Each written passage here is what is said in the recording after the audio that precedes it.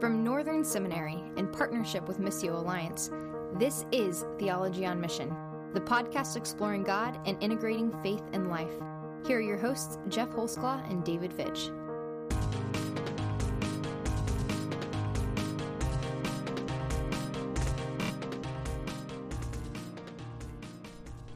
Welcome to another episode of Theology on Mission. This is Jeff Holsclaw. I'm sitting alone. Actually, I sat in with Bill Borrow and Scott Jones. Dave Fitch is on vacation, and so we invited these two other guys. They're co-hosts of the new Persuasive Words podcast. They're both pastors and professors out in Philadelphia. They're good friends of the show.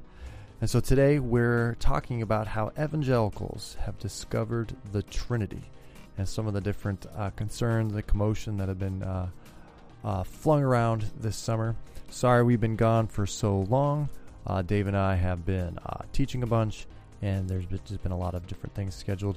But pretty soon we'll be back putting out regular weekly podcasts. But before we get to that, just want to mention really quickly that Northern Seminary has launched a new live streaming seminary program called Northern Live. Engage in a vibrant classroom experience and dialogue with our premier professors from anywhere in the world. We're now streaming seminary to you through Smart Class technology. We're offering our Masters in Theology and Mission and our Masters in New Testament, which is a new program. So please check those out if you've been looking for seminary education but haven't been in a location to be able to attend and don't feel that you should move. Now you can get high-quality theological education from anywhere in the world. So check that out at seminary.edu/live. That's seminary.edu/live. Or just type in Northern Seminary, Northern Live in the Google machine, and you'll be directed right to it. Well, enough of that little promotion. This is Bill Bohr, Scott Jones, myself, Jeff Holsclaw, talking about the Trinity. I'm Scott Jones. I'm Bill Bohr. And I'm Jeff Holsclaw. And we've got a joint podcast production today with New Persuasive Words. Here is partnering with Theology on Mission. Wow, you said that was so dramatic. Theology on Mission. You're taking us to a whole nother level here at Theology and Mission, Scott. That's all. That's how we always speak of you. Even when you're not around. There's actually often violins playing in the background when we say it. It's pretty intense. Yeah. We have several kind of sound effects when we just for your name. Like if it comes up and we have a little soundboard. Dun, dun, dun. Oh, really? Yeah, no, because breaking news with Jeff Holsclaw. Like you are one of our favorite evangelical theologians. You are. Oh, well, thank you. Well, we do have to kind of name the unnamed here. As Dave Fitch is not on our podcast today, which we all lament.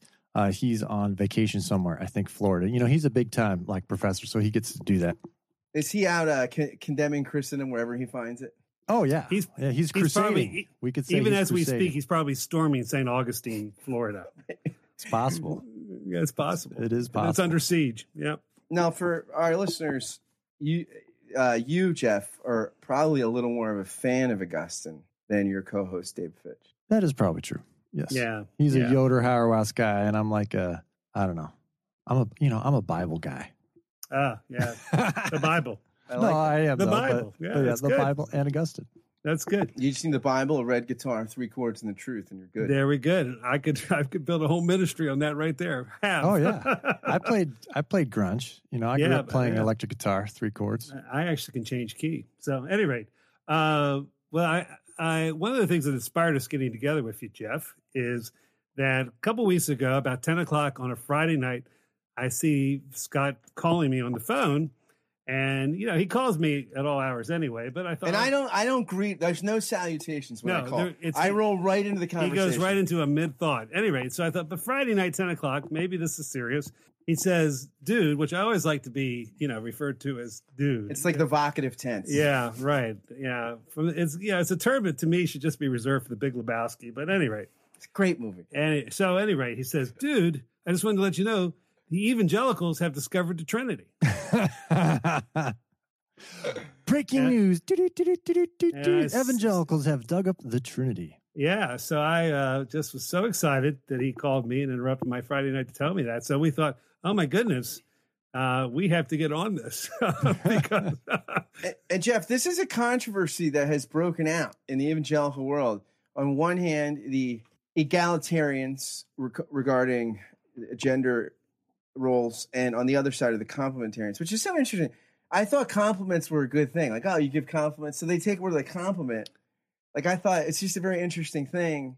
But okay, so the complementarians think that, men and women have complementary roles, they don't have an egalitarian relationship where in family and religious life. Yeah, it's a way of saying men get to be heads of the household and why women can't be in leadership in church, right? That's basically the implication of that idea, correct?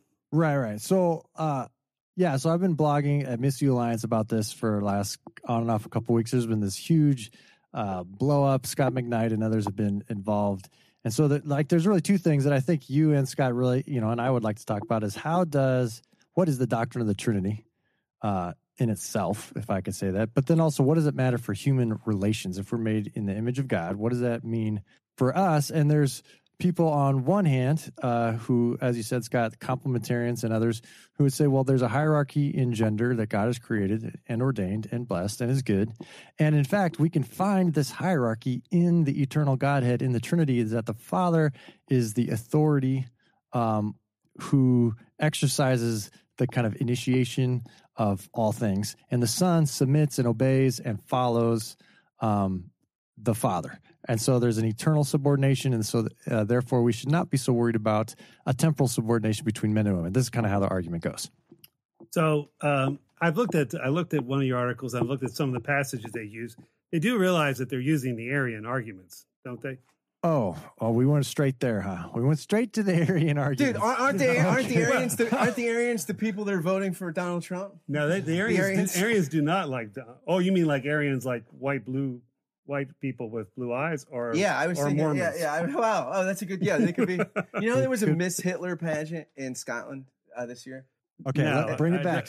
I don't know that. That is the only beauty pageant where you lose points for saying world peace. I just look forward and keep my eye on the prize, Jeff. So let's keep going. So okay, it just struck me funny. What are the Arians for all of my listeners and your listeners maybe who wouldn't know? What is the Arian problem? All right. Well, of course, we're sailing into the waters of Christendom. Is that okay that we do that? Well, we do this when Dave is gone, so we're good. We're good. Okay. Christendom concepts allowed.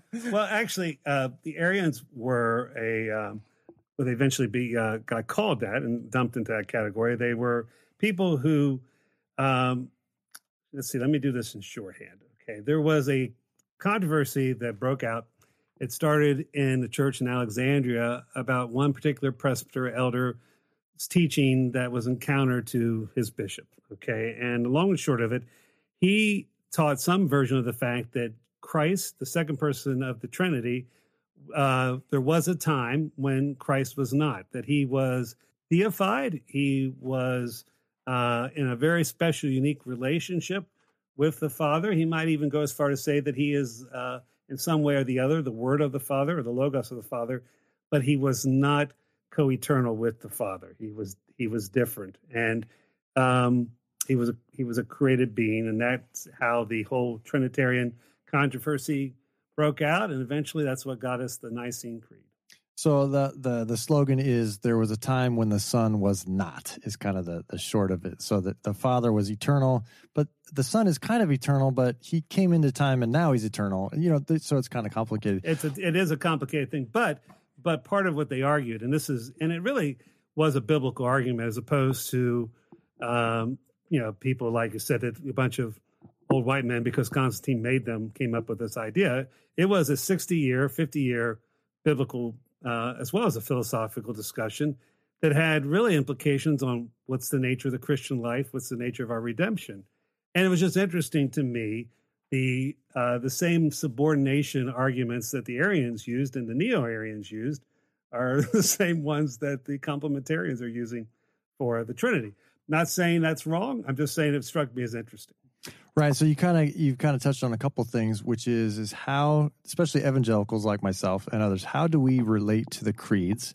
How do we interpret what is orthodox and what isn't orthodox? And part of the Trinitarian issue that we've been discussing online and other places recently have to do a lot with how do you read the Bible and what do the creeds help you understand the Bible, or do they hinder and get in the way? And so on the one hand, the kind of the eternal subordinationists will say, well, we're just trying to read the Bible. And then the people on the other hand will do what you did. So for all the Theology and Mission listeners, Bill is a pastor, but he's also a historian. So he's doing the historian thing. So how does history and scripture fit together is one of the main issues that's been kind of happening here. And that's why Scott kind of opened up with joking with the evangelicals have discovered the doctrine of the Trinity. It's like we've always had it, but we've never really understood it historically. And I think that's one of our big issues right now. And so when you say, oh, they sound Arian, the people who are being told that are like, what are you talking about? We're not Arian, we're Orthodox. And so just like they get a little, they've been flummoxed by the way, accusations. And actually, I probably did that on purpose to get them. If they actually hear this, I hope they do get a little agitated. Didn't St. Nicholas punch Arius or punch an Arian at the Council of Nicaea? Arius wasn't there, but he might have punched somebody. Yeah, there was an Arian rather. Yeah. So evangelicals, watch out. Santa Claus, if you're an Arian, Santa Claus is coming to town, baby. He's going to give you a beat down. That's right. Nice. Yeah, it's interesting when you said like Albert Ritschl was a great 19th century, one of the great 19th century German theologians. I said that, we tend to do theology like, let's look at the Bible, then let's look at the history of interpretation of the text, and then let's make our constructive position. He said, well, really, we should start with history of interpretation because that's what most people are doing when they think they're reading the Bible anyway. They're just kind of rehearsing their own tradition. So, like, look at the interpretive tradition first, then try to get to the plain sense of the text. Yeah, well, I think a lot of people have accused these who are advocating for the eternal subordination of the Son as kind of reverse engineering their doctrine of the Trinity based off of what they already want, which is a complementarian kind of basis for men being above women. And so if theology is autobiography, people would say, well, they're changing the doctrine of Trinity to fit their own social and gender politics, which on the one hand, you could say, well, that's kind of ungenerous, like let their doctrine stand. On the other hand, it's kind of like, well, but that does seem to be what they're doing. And so how do we kind of parse that out? But if Jesus was male and he eternally subordinate, wouldn't that make men in the subordinate role? Obviously. All right, so we'll throw it back to Bill. So how is this biblical or not biblical? Like, where do the Arian arguments come from? Like, they come from a reading of Scripture, right? Well, in one actually, sense, they have a basis in the text. No, and I think it's really interesting if you look at the history of the biblical arguments in the Arian and then the Neo-Arian controversy. They're both arguing from Scripture. And matter of fact, what's interesting, the Gospel of John will give you both. The Gospel of John can give you whatever, if you're talking about subordination or equality, you can get both from the Gospel of John, and historically, both sides use the Gospel of John. I would also just like to say one thing in response. I mean, I do think that the doctrine of the Trinity really came out of, I don't want to say exactly similar things, because I think how we're saved is a little bit more important than, who gets to be the head of the household. That's important. That's maybe practically more important, but in day-to-day living. But again, the arguments around the Trinity where people were saying, well, what's it mean for me to live a godly life? How do I get to heaven? And even more importantly, how does God save me? So in many ways, I think a lot of the Trinitarian arguments, whether you're talking about, the Alexandrian folks, Athanasius, whose view eventually won, or the Arians and those who followed him, I think they were trying to deal with practical spiritual issues as well. So sometimes you can say that these doctrines are grown from the bottom up as well as from the top down. Yeah, when people hear Trinitarian theology today, it evokes like this idea of, well, it's speculative. And I think what you're saying is its origins are not speculative at all. I mean, they're experiential, they're practical. They're trying to express how God meets us in the world for our reconciliation and redemption. Yeah, or they're speculative in the way that prayer can be speculative. I think I'm not saying there weren't shadow sides to this whole discussion, I mean, Gregory Nazianzus quit the Council of Nicaea Constantinople. Winners never quit and quitters never win. Yeah, because he just got fed up with everybody. There's a great poem that he wrote about it that you can still read today. It's a translation. But I guess it'd be interesting for me to hear from you because this is your more immediate community. These are you're training pastors to be in churches that don't agree on this issue. You have colleagues in maybe not in your seminary, but in your larger circle of relations that disagree with you on that. So what do you think's at stake in this particular discussion? Well, I think there's three related things at stake. One is what does it mean to be biblical? What does it mean to read the Bible? Are we proof texting? How do you read the whole counsel of God, all of Scripture together?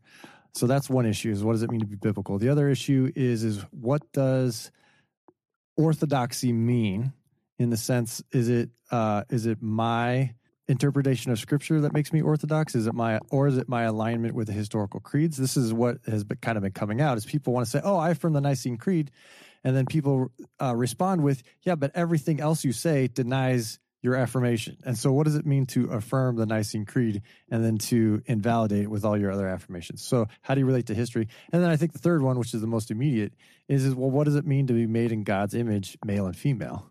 And how do you relate, in marriages and in church leadership and things like this? And so myself and a lot of like Missio Alliance and different groups that we're a part of, Northern Seminary certainly will go toward the more egalitarian route, whatever that might mean for you.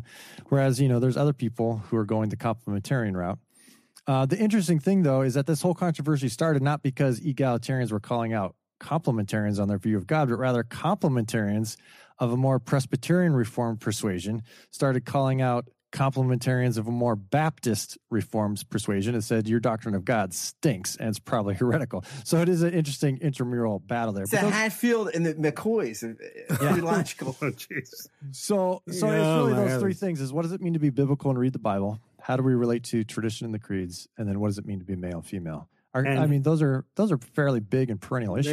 They are important issues. And how many angry Calvinists can you put on the head of a needle? I don't know. I don't know. I think the needle's up there somewhere else. But anyway, so moving right along. So, let's talk about the Imago Dei, the image of God. It tells us that we're created in the first creation story. We're told that we are created in the image of God, male and female. God created them. He doesn't really tell us what that means.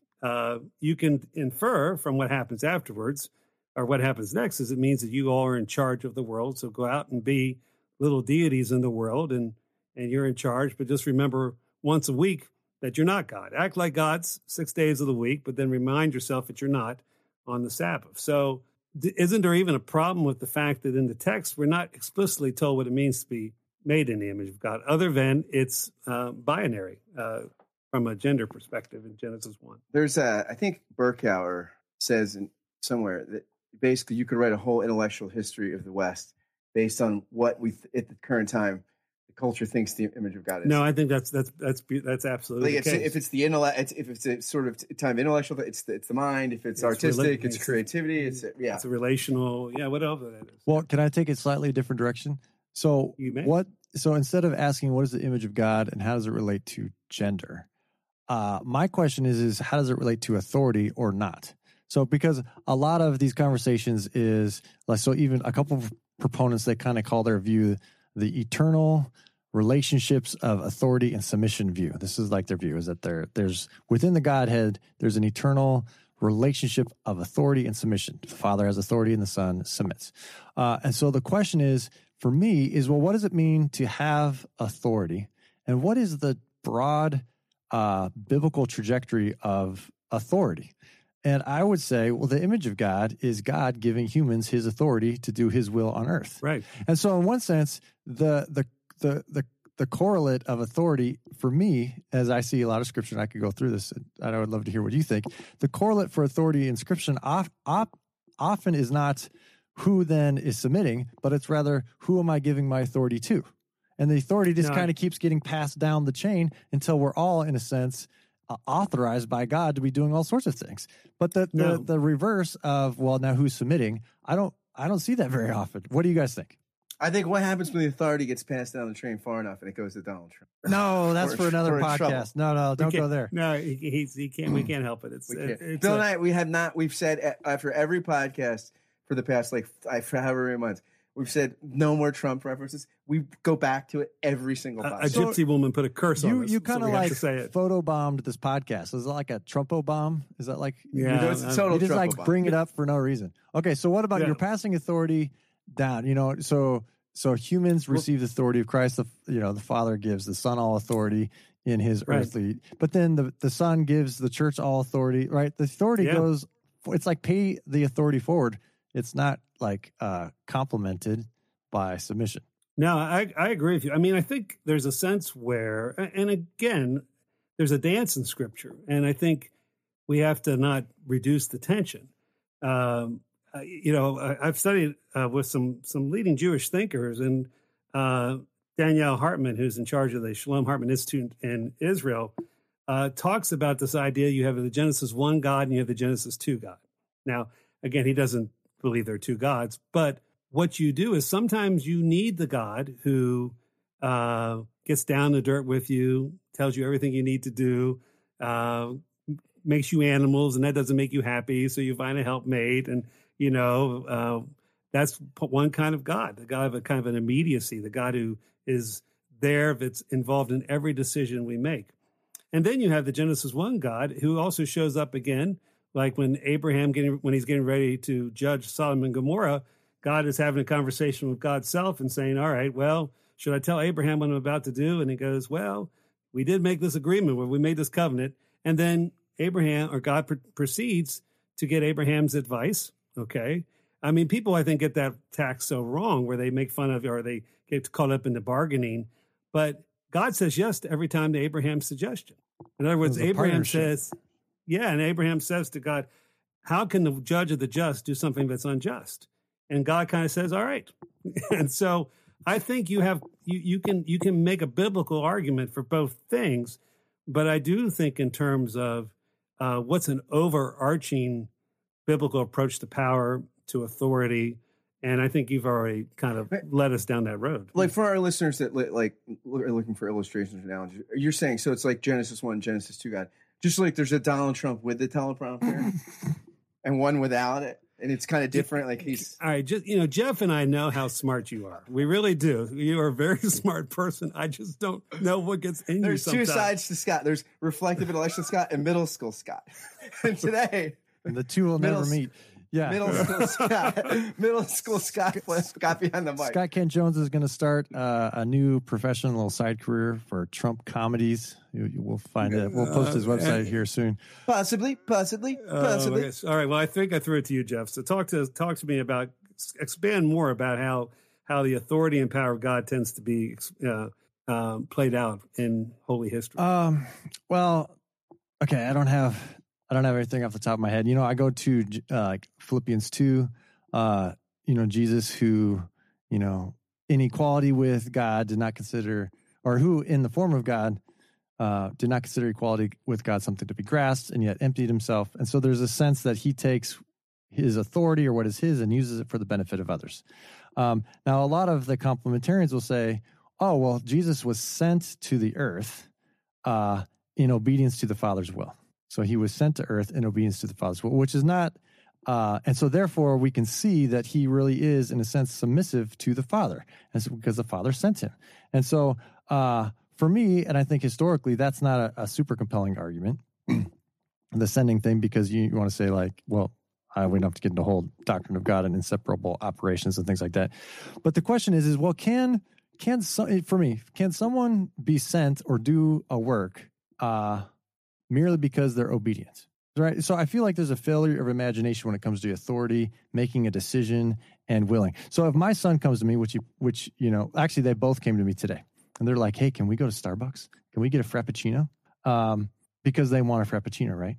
Now, I want them to have a good thing, and I want them to have a good summer. So I say, yes, and here's some money, right? So they're going forward with my permission, my authority, and my money. But they're not doing something just because I told them to. They're doing something because they want to. And so they're being sent by me with my permission, but they're also being sent by themselves, like they want to go. And I feel like, that's a pretty commonplace understanding of like them acting under my authority, but under their own will and volition. And they're submitting to, like, and that's real freedom. That's right? real freedom, like exactly. When the is and ought aren't in tension with each other, is when we feel free. And well, for the joy that was set before him, he endured the cross. Exactly. And for freedom, you have been set free in Christ. And so a lot of these things where it's like you could find a couple of passages in Scripture, like I do nothing on my own, but I only do what I see my Father doing, or I do not do my own will, but only my, so you can find a lot of passages where Jesus seems to be submitting to the will of the Father, but there's all sorts of other passages that, well, no, he's acting freely. So this goes back to being biblical. So, how do we read all these texts together well, instead of just grabbing a couple of them and being like, see, the Son really is subordinate. And, now we're going to import this kind of Western understanding of volition and will and freedom, because that's what we think it means to be a person. And for me, it's just like, well, no, you're not being biblical. Like the Bible says the Father and Son are equal, that they do all things together, that they're, that they don't share glory or have different kinds of glory, that all have glory. There's all these different kind of passages. And so it just when they say, we're just trying to be biblical and you people are being creedal, it's like, really? We're all just trying to be biblical. Like the creeds came from trying to read the Bible well. Right. Doesn't it strike you that this whole thing's a little bit silly in that they're trying the to press doctrine of the Trinity is not silly. Take it back, Bill. Take it back. Okay, all right. People, you got rebuked. I just did get rebuked. I feel like I do feel like though sometimes when some of these people are using the Trinity, the grammar of the mystery, the great mystery of the faith, to reinforce a particular familial relationship, that it's like giving children automatic weapons. I mean, in other words, I think aren't they pressing the grammar and even the doctrine of the Trinity in speculative ways that's beyond even our ability to comprehend? Even the people, you read the great people who thought about this and even helped champion the doctrine of Trinity, after they get done talking about the nature of the relationships between the different persons of the Trinity, they would say, but it's our language is inadequate. I don't hear enough of that going on in this. Their language seems to be more inadequate for themselves. Bill, it's funny you say that, because I had this open to quote this, and you set it up very well. This is from Paul Zoll's Grace in Practice, and it's the end of in the first half of the book is kind of his understanding of the Christian story, which ends with the Trinity. It's a short section, and then he follows up with like grace in parenting, grace in politics. He says that the best we can do, and for Christians it is enough, is to look at the Father's only Son, who has made him known, John 1:18. All of their concepts of God are beside the point. They are interesting, but they are speculation. Speculation concerning God produced the doctrine of the Trinity. I myself believe this doctrine. It artfully and subtly allows for the unseenness of God, the Father, to relate to his seenness at a point in time in history, in Jesus Christ, and for both the unseenness and the seenness to relate equally to his presence in the now, the Holy Spirit. The conceptual brilliance and wholeness of the doctrine of the Trinity gives it an intellectual and hence a theological appropriateness in giving verbal expression to the bigger picture of God's relation to the world. So I accept the doctrine and believe it. He says, what is less impressive about the doctrine of the Trinity is the various interpretations offered by theologians to its supposed portrait of the inner life of God. It is proposed, for example, in some contemporary Western theology and some branches of Eastern Orthodoxy, that the Trinity mirrors an inner family life within the deity. The manyness within the oneness of the triune God is suppressed to exemplify or idealize human relationships within human families. Perichoresis is the Greek word that theologians import to describe the sort of weaving back in upon itself of the divine Trinity. An interpenetrating sort of cosmic loving that approximates some sort of human loving. I find this family life idea of the Trinity to be anthropomorphic in just the way Muslims fear Christian theology really is. Boom. Wow. Well, I think I don't find it. I find it like, for instance, in Maximus Confessor, I don't find it, but I understand what he's trying to say, and I don't think it comes across that way. I think the perichoresis is a wonderful, beautiful idea, but I think his point is well taken. Jeff, well, I think. Yeah, that was such a succinct reaction, Bill. That was a power reaction. I do think 2 sentences. I agree with Zoll there. I think that any kind of human or desire to map the Trinity onto human relationships is fraught with peril. And I think this on both sides. I want to go on record that I think egalitarians and complementarians who appeal to the inner life of the Trinity are making a grave tactical error and probably producing a lot of bad theology. And so the egalitarians will say, well, the Trinity, Father, Son, and Spirit are totally equal, and there's no differences between them, and therefore humans, should be equal like that. And then the complementarians are saying, well, no, the Godhead has this inner hierarchy, blah, blah, blah. I just think, one, I'm an embodied person. Two, who is extended through time. Three, who has to communicate his own thoughts mediated through this thing called language, all of which don't pertain to God in God's eternal being, however that might be experienced for God. And so for a human being in a body, extended through time, a gendered body at that, right? So I'm a gendered body. We'll just keep classifying. I'm a white, a very masculine one, if I may say. Middle class, wearing a polka dot shirt, man who lives in time in the in between two centuries. We all have the gift of living between two centuries, right? And so for me, if we want to know what the divine life is for humans, where should we look? And you guys know my answer. You in the front. Me. Who? Yes. Jesus. It is, right? And so we should be looking to Jesus for what it means to live an embodied life extended through time within a certain cultural history. Hey, by the way, guys, Jesus was a man. Scott, you already brought that, who was Jewish, who was from the north, right? We always forget the kind of embodied life and the humanity of Jesus and things like that. So for me, all these things are false starters. I think the doctrine of Trinity is important. I just don't think it's the place to turn to know how to live and follow God.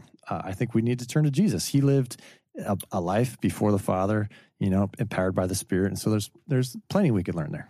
Yeah, no, I agree. I think it's an essential doctrine, which leads us to your one of your what you thought three issues, and that is of evangelicals calling each other heresy or orthodoxy. How do they do that, and what's the foundation of that happening? One story just reminds me of this whole Trinitarian stuff. Was when I was taking over a pastoral job, I was theologically examined on the floor of the Presbyterian. Of course, those examinations tend to be, whatever people are fighting about at that particular time. But it went fine. It went well. And I just, there were some interim staff at this church, and I had lunch with one of the potential associates. The person had been hired in the interim, and she wanted to stay on. And she was a graduate of a conservative evangelical seminary that remained nameless. And name names. Anyway, so we sat down to have a lunch. And now, again, you also have to remember, she's trying to want to stay working with me. Okay, so that should be that's part of the comedy of the whole thing. And I said, well, we're just talking. I said, tell me a little bit about yourself. And she goes, I just want you to know I have a real problem with your theology. That's a strange, approach strategy for advancement. It is. Like let's critique the thinking of your potential benefactor. Yeah, seminarians and associate pastor out there, if you're wanting to get a job, that's maybe not what you lead with. But anyway, pro tips. So what was wrong? Persuasive words and theology and mission. Well, anyway, I don't. Pro tips. And what was funny? So she goes, and she starts saying, the way you talked about the Trinity, I never heard anything like that before. And I said, she goes, where did you get that idea? I go, from the Cappadocian Fathers, the people who helped define the Orthodox doctrine of the Trinity. Who? Right. Well, and this is why we let off with the newsflash. Evangelicals have discovered the doctrine of the Trinity. And it's kind of a joke, but it's kind of not, because, on one hand, maybe church documents, church, bylaws, would maybe have some Trinitarian formulations after you have an extensive kind of definition of what Scripture is and things like that. And so, it's certainly been in and around as part of orthodoxy. But as far as the lay person and the pastoral interest in the Trinity is, I think it's really kind of come back this gender debate. And if you don't have any kind of long historical understanding of the different arguments for why and how you understand Scripture and why this part of Scripture doesn't mean that, because then it would be, if you're not a part of that conversation and you're just hearing a couple theologians, and then at a pastor's conference, and then your pastor comes back from that pastor's conference having heard it from a theologian, a complementarian theologian, and then he preaches about these things, or has a Bible study about them, then you're like, oh, okay, yeah, there's an eternal subordination between the Father and Son. That makes sense. And now I have 3 texts to refer that to, and now I'm good because I'm being biblical. And it's like, whoa, no, this is and I would go back to what you let off with, Bill, like, it probably is tending toward heresy. It's on the tracks of heresy. I have this example. You heard it here first. We broke the story. Definitely not. This is where this is going. But it goes like this. So as an example for everyone who's listening, for you guys, if you tell me my favorite team is the San Francisco Giants, I love baseball. I love baseball. I love the San Francisco Giants.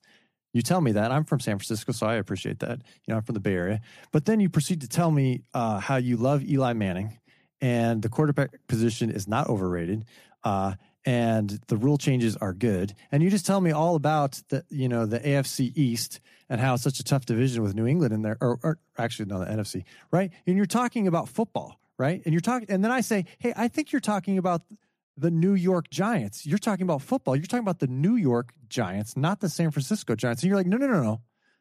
I love the San Francisco Giants. Really, it's the Giants that we're talking, the San Francisco Giants.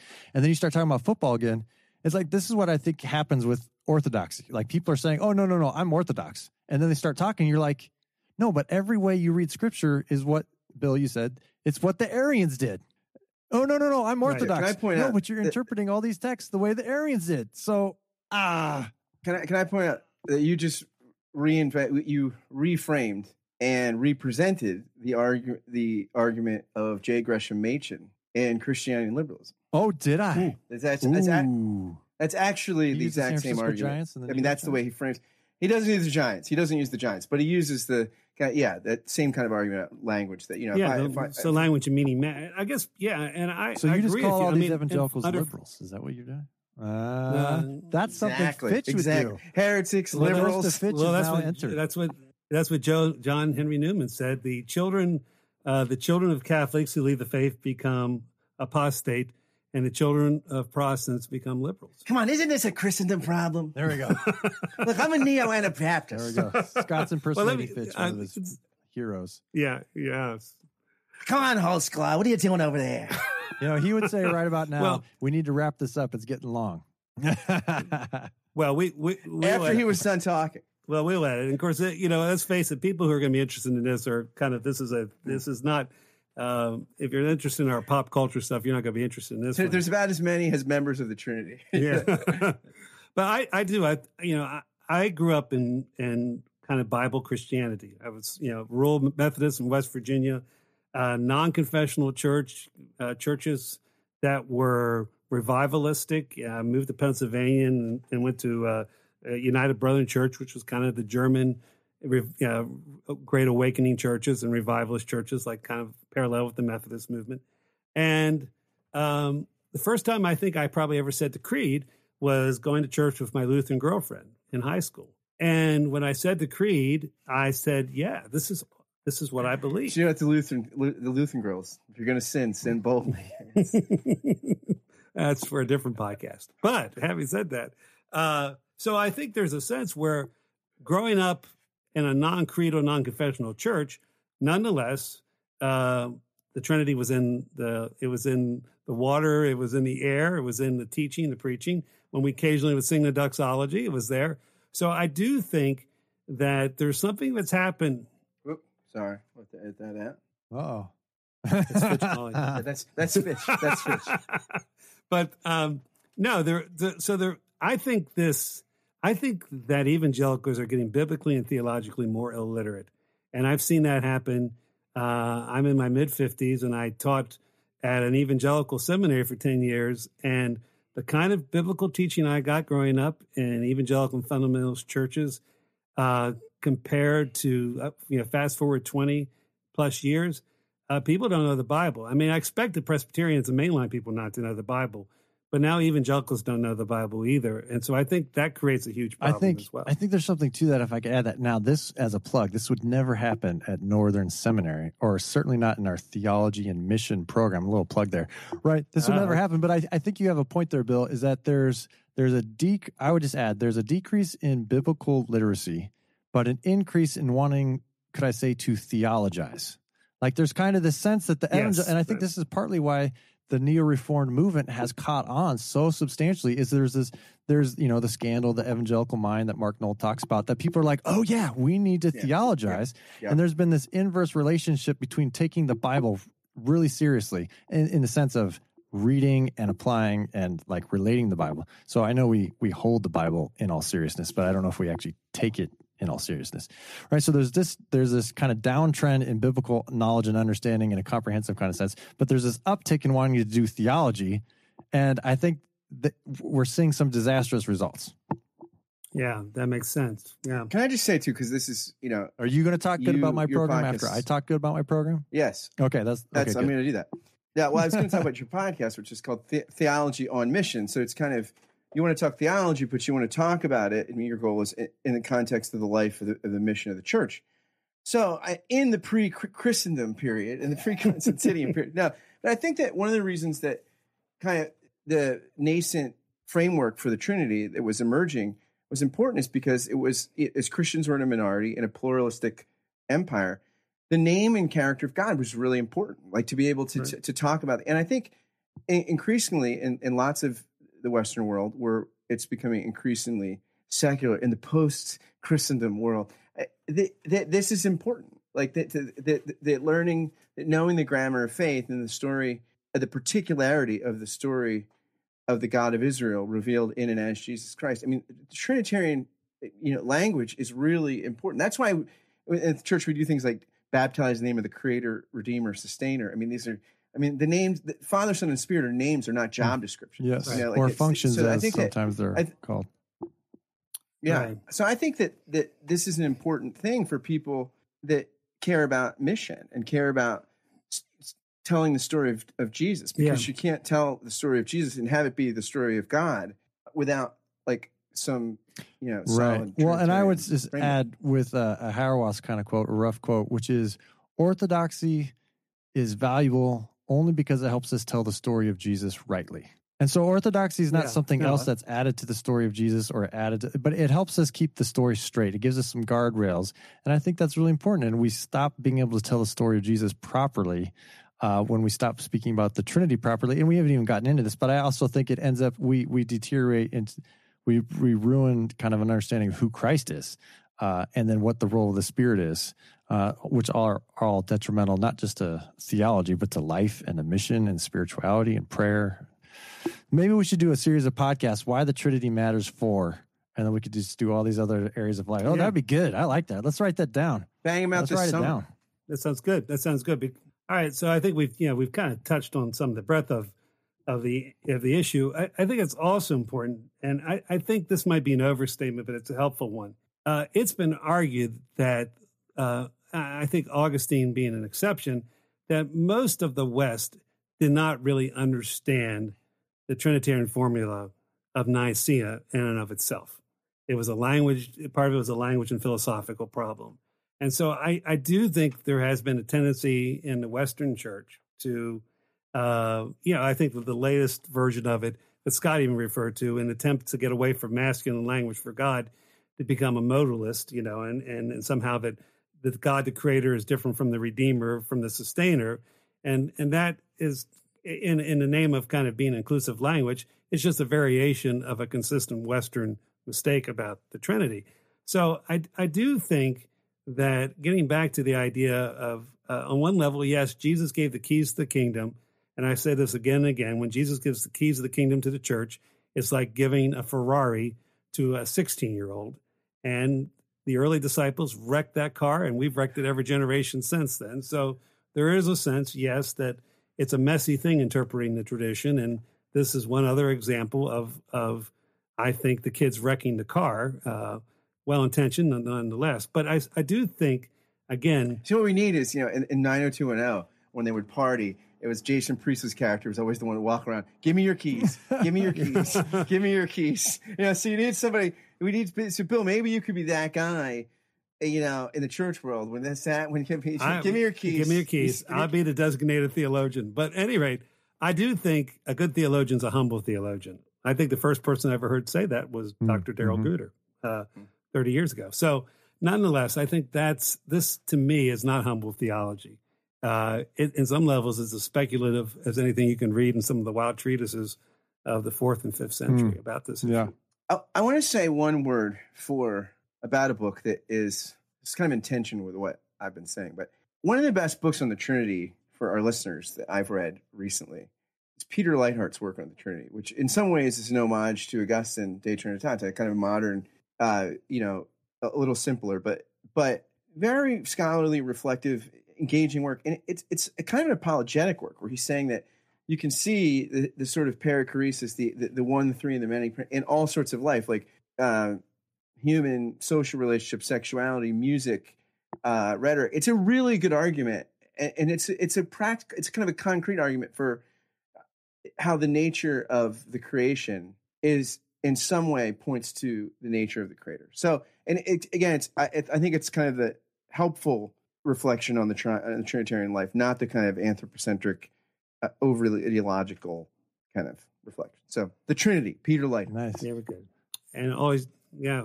Well, thank you for having this conversation with us. It feels like we just skimmed the territory, but you are living proof of why we cannot and should not dumb down seminary education, and you show us that you can both be a good scholar and care about praxis as well. So resist all those temptations that may come your way to dumb down your seminary, because I can give you many examples of the fruits of what happens with that from other places. And I've shown you can read a lot of books and still act like a middle school kid. There you go. So cheers to not dumbing down seminary education. I like it. Very good. And we really need to, just for all the listeners and lay people, pastors, I just want to encourage everyone that good theology is important, and that theologian pastors is, we don't just need practitioners. We don't just need managers, but we need people who study Scripture and understand theology, understand these things. I think it's important. So